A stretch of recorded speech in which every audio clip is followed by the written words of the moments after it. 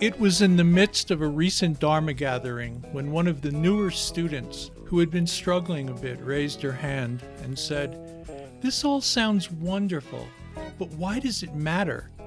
She continued, "None of my friends or family understand or seem to care about Buddhism. In fact, I feel as though I can't tell them I'm being here doing this. They'll see it as something silly or frivolous. So how can it be of any use to me if I can't share it with the people I'm closest to? When will it ever be of use?" It was an honest question, not issued as a challenge, but by someone who had seen her newfound path come to the edge of a crevasse with no obvious way across to the other side. I remembered one of Lama Yeshe's writings in which he put forth that if one hasn't realized insights as to how their mind works, if they don't yet have a solid grounding in what is positive or altruistically beneficial, and what is negative or self-obsessively harmful, one is easily derailed, gets confused, and often gives up. The Buddha taught that we all have constant discontent in our lives, and our ignorance of it and its source is both the cause and result of our undermining unsteadiness. Our lineage of teachings and practices lead to wisdom understandings that dispel this ignorance, and in doing so give rise to intuitive interest that sparks the incentive to begin learning. Then, as interest deepens, it awakens the energy that fuels our learning, as well as setting forth the direction or focus of that energy. Once on the path of understanding, enriched by the effects of virtuous intentions and actions, profoundly practical upgrades in behavior and the mind behind our behaviors begin to intuitively take place. Here is a short list of just some of the wisdom changes born of mind understanding. Interpersonal relationships. The sometimes not so subtle me versus them way of seeing ourselves in relation to others begins to diminish as awareness of similarities intensifies. Me more easily becomes us. Friendships and close relationships enrich and flourish.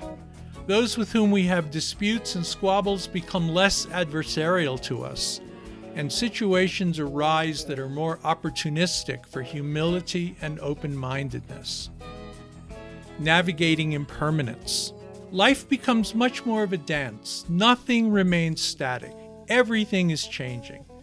We recognize each moment as being full of opportunity, presenting a fresh reshuffling of the deck and the cards we play. We learn to move with what is occurring, to swim rather than sink, and do so effectively, instinctively, with gentle strength. Patience, the antidote to the mind-corrupting poison of anger. We learn to cultivate patience, progressively distancing ourselves from the reactive freak show of not getting our own way, familiar annoyance leading to anger, leading to hatred, leading to the slippery slope of regrettable actions. Joy. As our self-regarding begins to diminish, a direct result of the qualities being discussed here, other regarding takes root. A gradual but progressively beneficial process. We begin to take joy in the accomplishments and successes of others.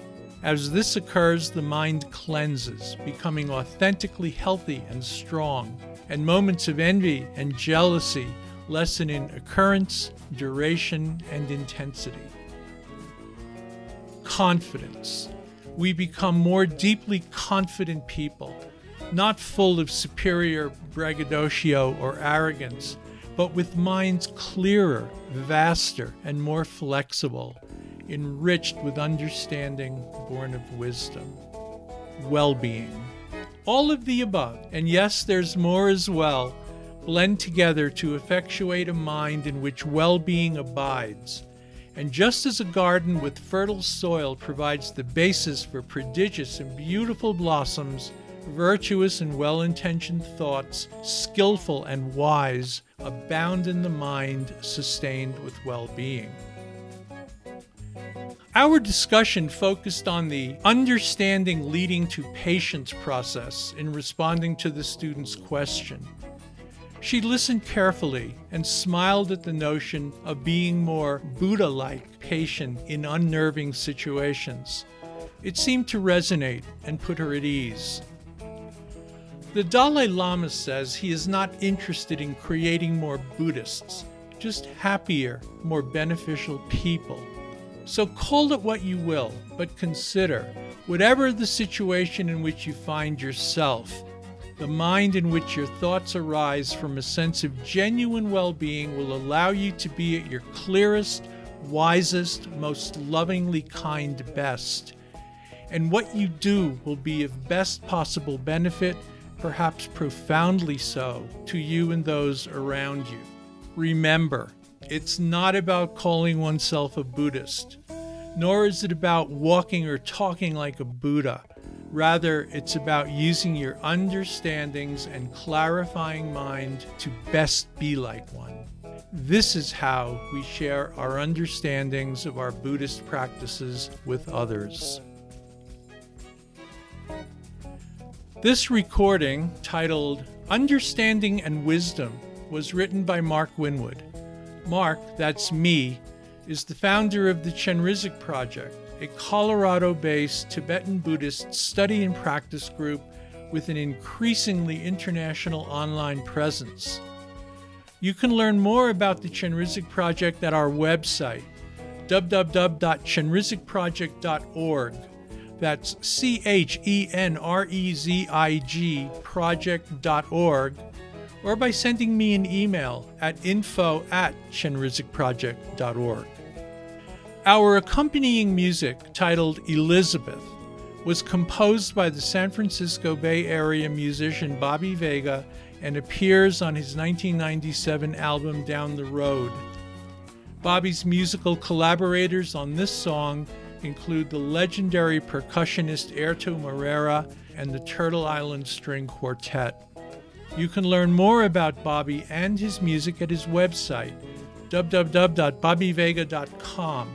That's BOBBYVEGA.com.